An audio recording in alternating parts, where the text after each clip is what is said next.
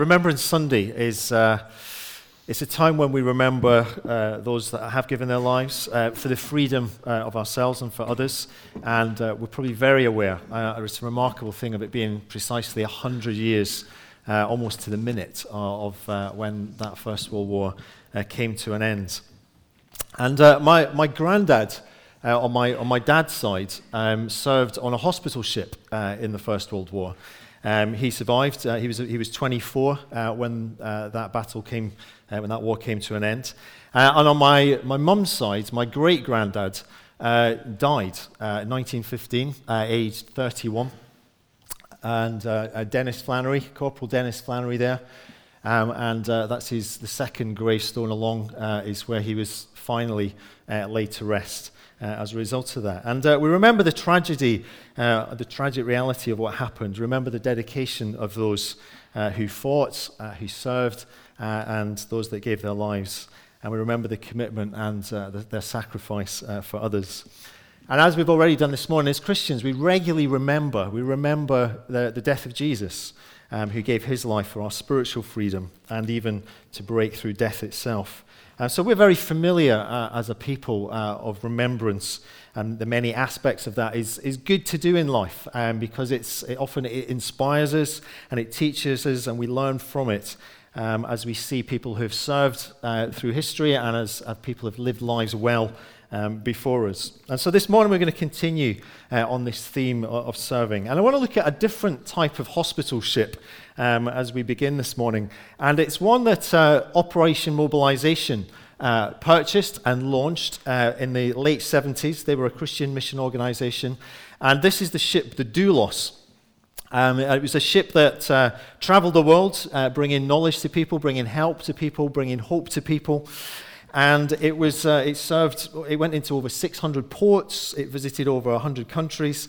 In fact, the other day I learned that Ilana, who is one of our first-year RPA students, grew up on the ship. And as her parents served there, I don't know if that is one of her, but a remarkable experience that must have been. The ship welcomed over 22 million people on board, not all at the same time, I have to say. And it sailed the equivalent of 16 times around the world. In its miles, or its nautical miles. It served people's physical needs, emotional needs, relational needs, spiritual needs, and even the Ghanaian royalty visited on one occasion, so we're told. And doulos is the Greek word for servant or for slave. And in many ways, the ship typifies what the church is meant to be and what we're meant to be in our lives, and what a servant that ship proved to be. And as for Ilana, who grew up there, I discovered on the first week of Alpha, as she just came along to help with some food and to help with some washing up, that you can take her off the doulos, but you can't take the doulos out of Ilana, as many others joyfully served as well. And so she does it with such a smile. But to be a servant is to be a doulos. It is fundamental to our identity as people and our call as followers of Jesus. And Mark's gospel is the gospel about the servant king. And right at the heart of it, in chapter 10, as Sarah read to us, we have this remarkable statement where he says of himself, "For even the Son of Man did not come to be served, but to serve, and to give his life as a ransom for many."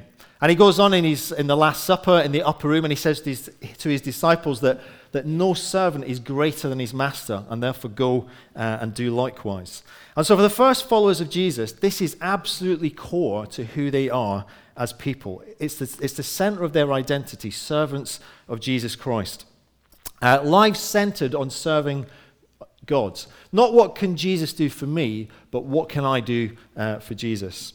And so I was looking at the opening few words in many of the letters, the epistles in the New Testament, because time and time again we see this. So the very first 3 words of Romans, this is, if you Google this, you put your verse in and then put interlinear, and it comes up with the Greek. So you don't need some great tome on your desk to do this. You can just do it online.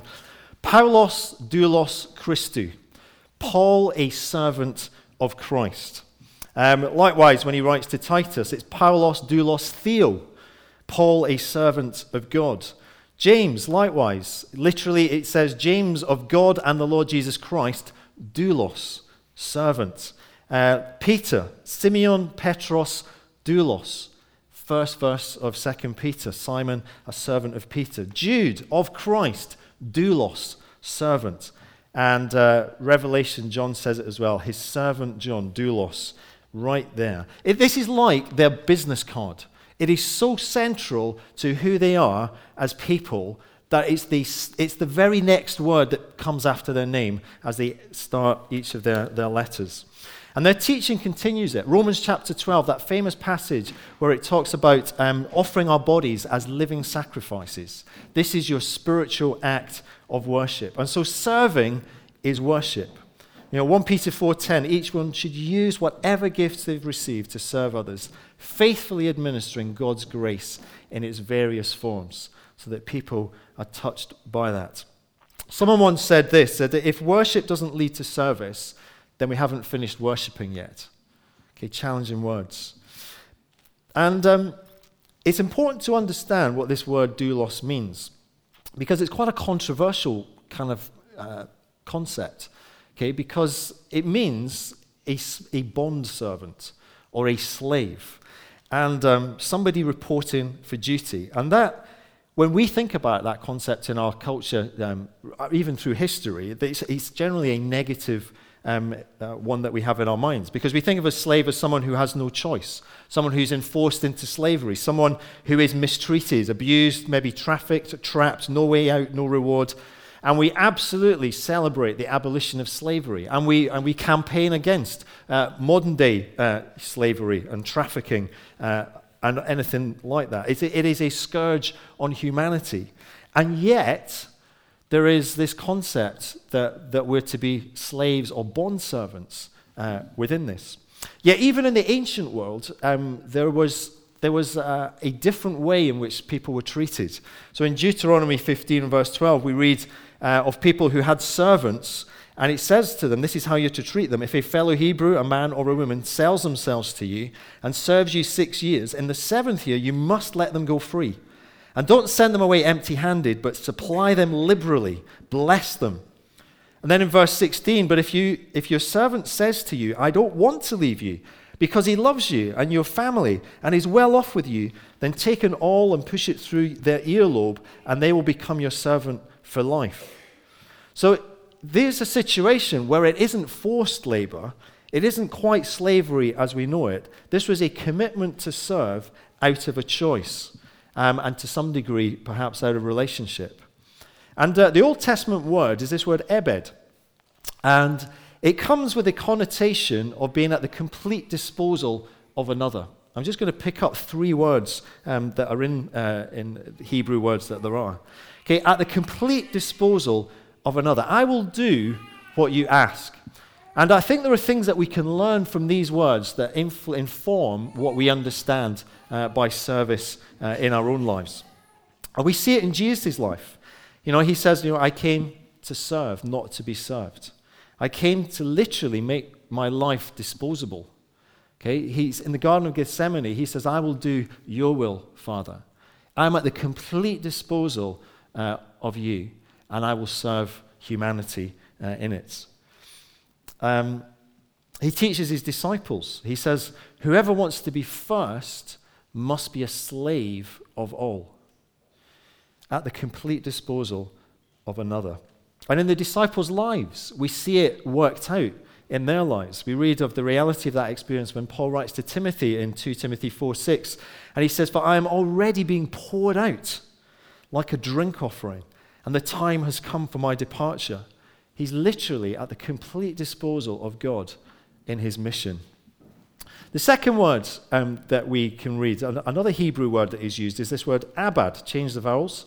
And this has the nuance of to give up our personal rights in order to serve. So, for example, if you served in the fields, there were certain other things you couldn't do. You gave up certain rights. If you were to serve in the temple as a priest, you gave up certain rights. So, for example, the Levites who would serve in the tent of meeting, which was the kind of portable worship space, gave up their inheritance. They got no inheritance like all the other tribes. Okay, they gave up that right in order to serve in the temple or in the tent of meeting. And so we learn that servanthood involves sacrificing our rights and staying surrendered to the cause. And again, Jesus is our model in this. He gives up his glory in heaven. Everything that he has a right to, he gives up to come and rescue us. Philippians 2 says this, he did not consider equality with God something to be grasped or held on to, but made himself nothing, taking the very nature of a servant. And he gives up his rights to be like God as he comes and lives as a man. He gives us up his right to act like God. He gives up his right to look like God. He gives up his right to be treated like God. And he gives up of all of these rights. Why? So that we have the right to become children of God. What he gives up, suddenly we get in a remarkable way.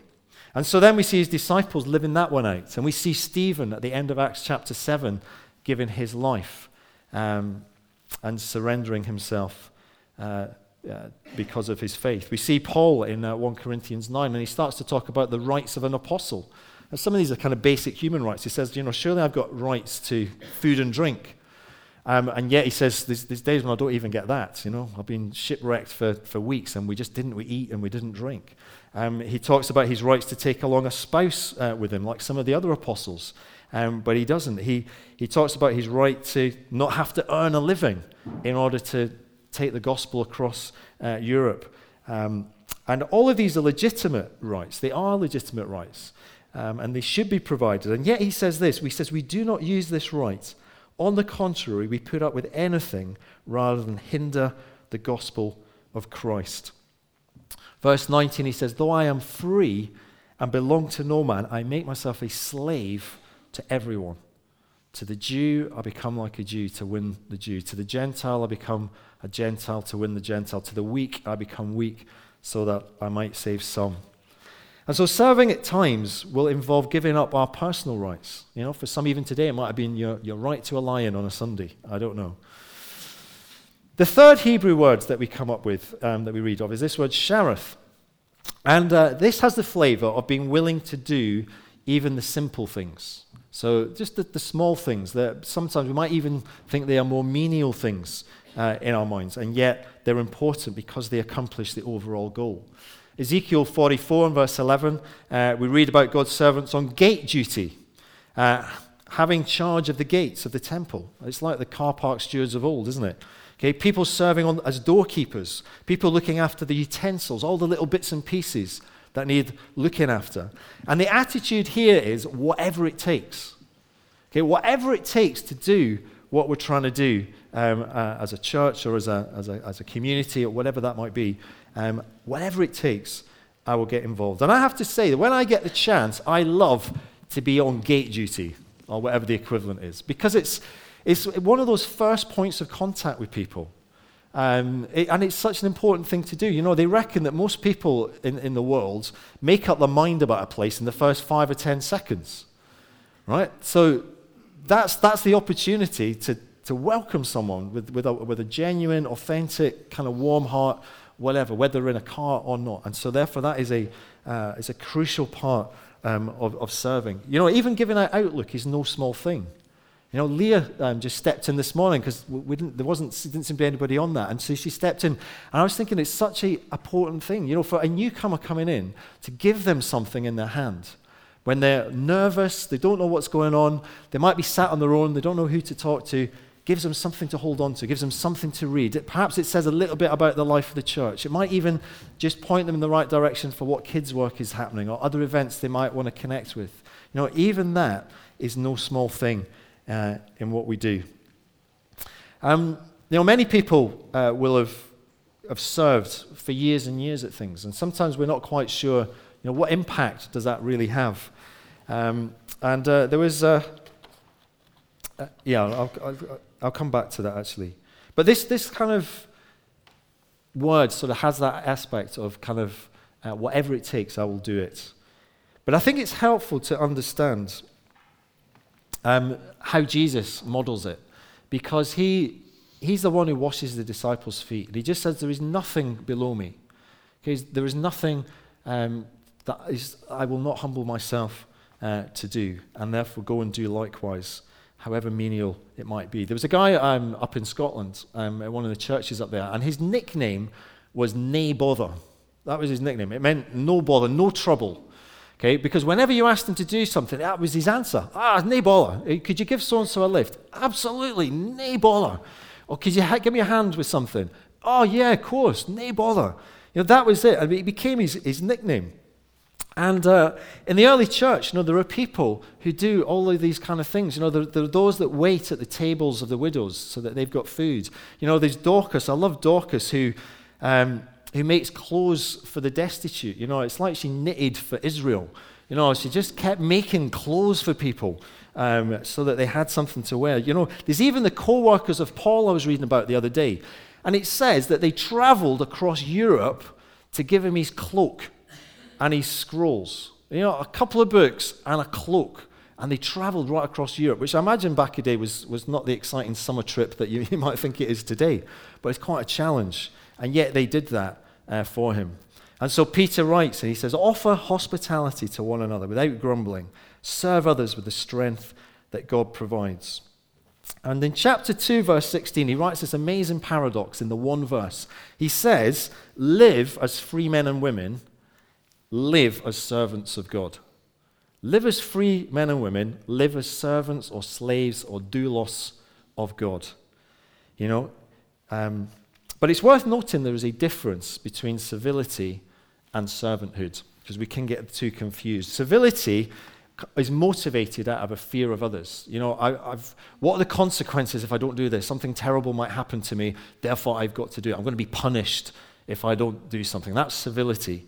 Servanthood comes out of fellowship with God. It comes out of a place of grace. It comes out of a place of gratefulness, and therefore I do something for an audience of one. And I'll do it for you, God, because I love you, because I want to serve. Civility can have the attitude of, it's not my job, so I'm not doing it. Whereas servanthood has that attitude of whatever it takes. Count me in. If I can help, I will help. Civility has the mindset of me first, my agenda. I'll do what I want. Whereas servanthood actually says Father first. It might not be quite what I was expecting, but I'm doing it because I'd put him first in my life.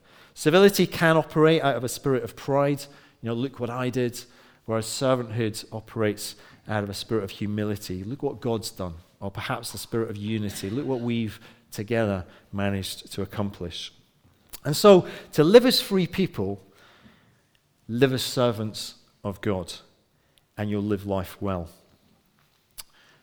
Some, as I said earlier, may have served for years and years and years, and you think, does it ever happen? I know there are people in teaching professions, there are people who help in Sunday schools with kids, and there was a woman once who, that was exactly what she was thinking, and she said, I've put into the lives of these children every Sunday, I've taught them what I can, I just don't know if anything really goes in. She might have seen them go off the rails later on in their life and thinking, what was the point of that? And then one day a soldier comes to her door, and he's back from the war, and his friend has died in the trenches. But he said, when he was dying, he made me promise that I'd come and speak to you.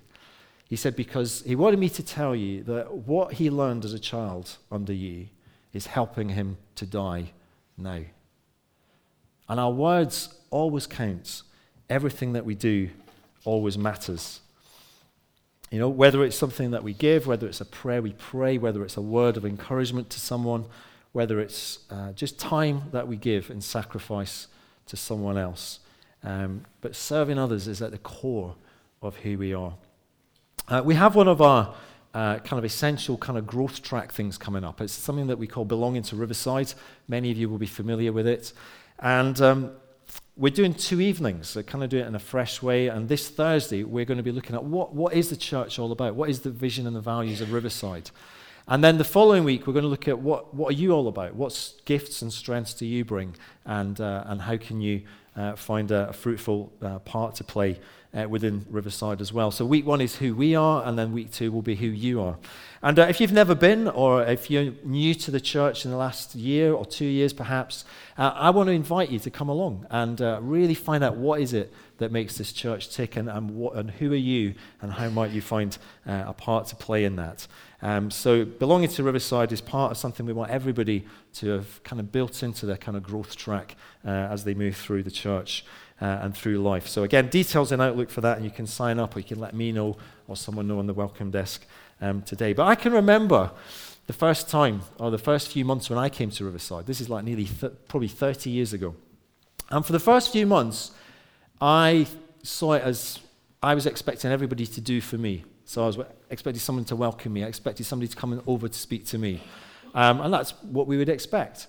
But after a number of months, I began to realize that actually it wasn't just about that. It wasn't just about me. But that I was to really turn around and look beyond myself and start to look outward and start to serve others and start to even welcome others, even though I felt like the newbie around here.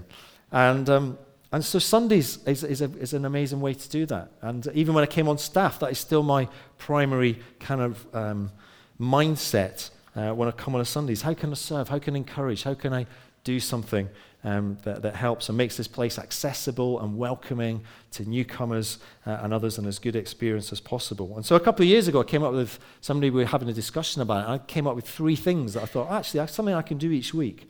And the first one was, I wrote down, was, what's one wonderful thing about Jesus I can point people to? I thought, that's got to be good. I've got to do that. I can do that. And then, what one thing can I do to make this room look a little bit better? Is there a light I can switch on? Is there a coffee cup I can pick up? Is there a piece of equipment I can help someone with?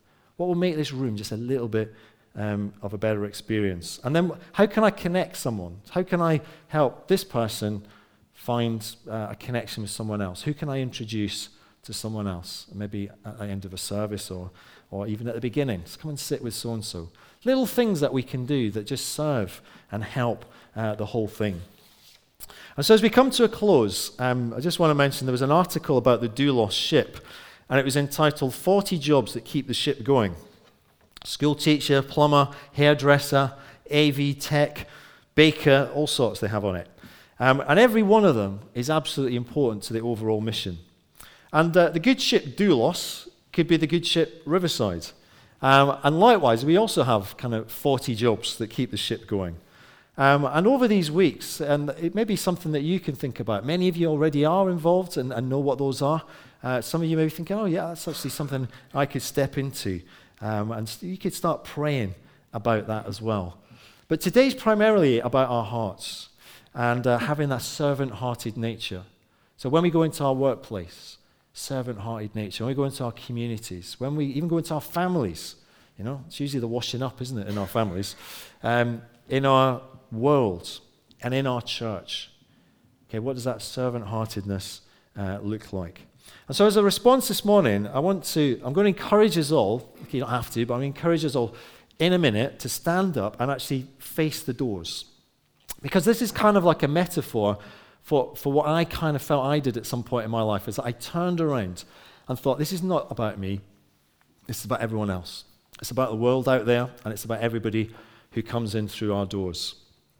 And so if you're up for that, can I encourage us to stand if you're able to? And let's just face the doors where people come in and where we go out into our world this week. And I just want you to imagine as we do that. So imagine we are on the Doulos ship and we're coming into port. We're coming into a country that doesn't yet know God. And imagine hundreds of people on the dockside waiting to see what this ship is all about. And as it docks and as its doors open, a few people begin to venture on to see what it is all about. Some on the ship, some of us go out to invite people on. Some welcome, some strike up a conversation, but all are serving to make this a fantastic day for every single one of them.